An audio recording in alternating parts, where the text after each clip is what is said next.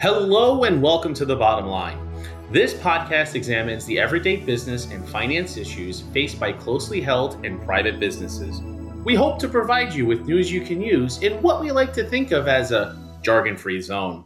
I'm your host, Tim Schuster, and with us is Amy Menist, a senior in EisnerAmper's Audit Real Estate Group. Today, we'll discuss with Amy real estate considerations of remote workers. Amy, hello!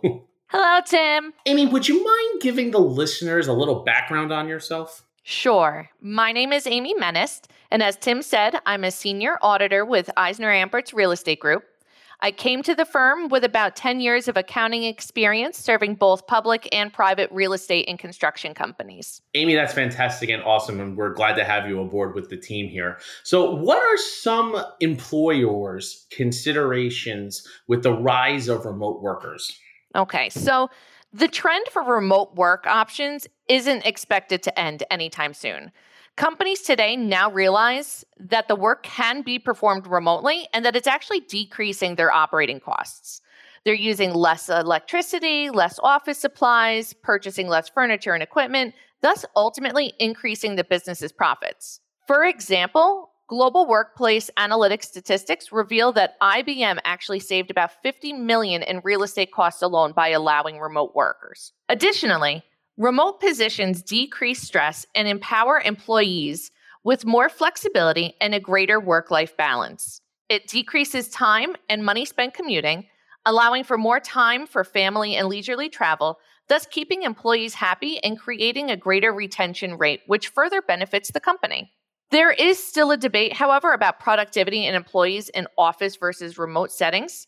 However, 2+ years into the pandemic, research has shown that remote workers are generally more productive than employees who work in an office setting.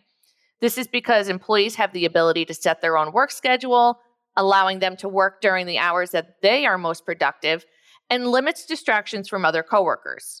Lastly, I would strongly encourage companies that are reluctant to hiring employees on a hybrid or remote basis to consider Pro Unlimited's labor market report. This study showed that employers that offer remote work options will capture 96% of the labor market, while those employers that don't offer remote or hybrid work options will actually lose out on about 58% of candidates today, thus significantly decreasing the talent pool and the company's ability to hire qualified candidates. Additionally, companies that do offer fully remote work options can source the best talent from anywhere. Remote work options today take away location limitations, which increase the company's chances of finding the perfect candidate. Wow, Amy, these are really a lot of things for employers to be considering. Now, let's kind of flip the script a little bit. So what should remote workers consider when they're thinking of relocating to a new location? Sure. So for the employees that are fully remote opposed to a hybrid basis and that are looking to relocate, prior to moving to a new location, I would encourage that they consider a few different factors. One being the company branch or department that they're working for and reporting to, such as, is there a difference in time zones? Do they truly understand their work expectations and responsibilities? Who would they be reporting to and how? Another factor employees should consider is making sure that they're properly set up to actually complete their work. So do they have a designated workspace? Does the company offer reimbursement for office expenses? Will they create a work schedule for themselves? How will they make themselves available and accessible to their colleagues? And could it possibly be harder for them to network in the new location? And lastly, if not most important, is remote employees should also consider the financial implications, such as the cost of living in the new location, or could there be any tax implications if the company is located in a different state from where you're resigning? So working remotely in a new location could be thrilling, but it requires some additional planning, communication amongst one's company and team, and a proper schedule for work-life balance to set oneself up for success. So, it's fascinating to think about this from an employee's perspective, right? As people are considering relocating, kind of going to different locations, renting or purchasing kind of comes up in conversation. And in another podcast series, I discussed this in detail with my own journey, essentially, right? Kind of transferring and locating to a different location. So, Amy, out of curiosity, what do you think? Do you think renting or purchasing may make more sense? Well, I think that depends on the person and on the situation. I mean, for instance, is the remote work that someone is hired to perform, is that on a short-term contract basis or is that on a long-term permanent basis? I mean, there are pros and cons to both renting or buying. But of course, I wouldn't recommend buying a home before visiting an area. I mean, Absolutely. I might even recommend, renting in a town first so that you could determine what you like or don't like, or determine what it is that you're truly looking for. But again, that's a personal and situational decision. However, I will say that people today are intimidated with the housing market because of the high interest rates and low inventory. But I would still encourage those that do ultimately want to buy to still actively look or at least keep their eyes open.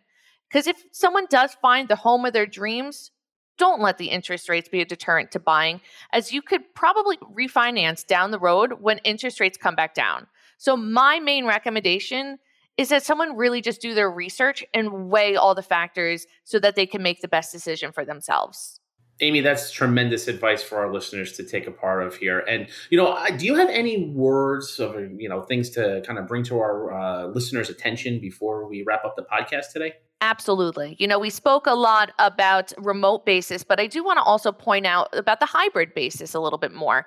So strictly speaking, from a real estate perspective, prior to the pandemic, office buildings were the heart and soul of business districts. However, since the pandemic, remote work continues to keep office occupancy rates low. Whereas before the pandemic, it was estimated approximately 95% of New York City offices were occupied, while today that number is actually closer to 47%. Wow. So the idea of office space becoming completely obsolete, however, is not true. Instead, as companies elect to bring employees back to the office on a hybrid basis opposed to fully remote, the commercial real estate industry has noticed a real shift in the demand, as now there's a flight to a high-quality office space today. There is a focus on designing high-quality office spaces that will draw employees in to come back to work in efforts to build organizational resilience and affirm wide cultures. So companies view this shift towards high-quality offices as a strategy to encourage employees to come to work, and they're almost equipping these employees with anything that they could need to be the most productive while they're there. This could include changing office locations to make it more convenient, changing the tenant mix, including high-end fixtures, boosting indoor air quality, better access to public transportation and parking, as well as high-end amenities, including fitness centers or on-site restaurants and available outdoor space even. So employers today should also consider the cost-benefit analysis of keeping employees on a hybrid basis opposed to fully remote. The high-quality office spaces are much more affordable today since companies now need less office space for their workers due to the hybrid environment, so they can afford to splurge on smaller spaces and better buildings as an incentive to draw in and retain employees. Wow, Amy, let me tell you, that was absolutely tremendous. And thank you so much for that valuable information. And listen, thank you for listening to The Bottom Line as part of the EisnerAmper podcast series. Visit EisnerAmper.com for more information on this and a host of other topics. And join us for our next EisnerAmper podcast when we get down to business.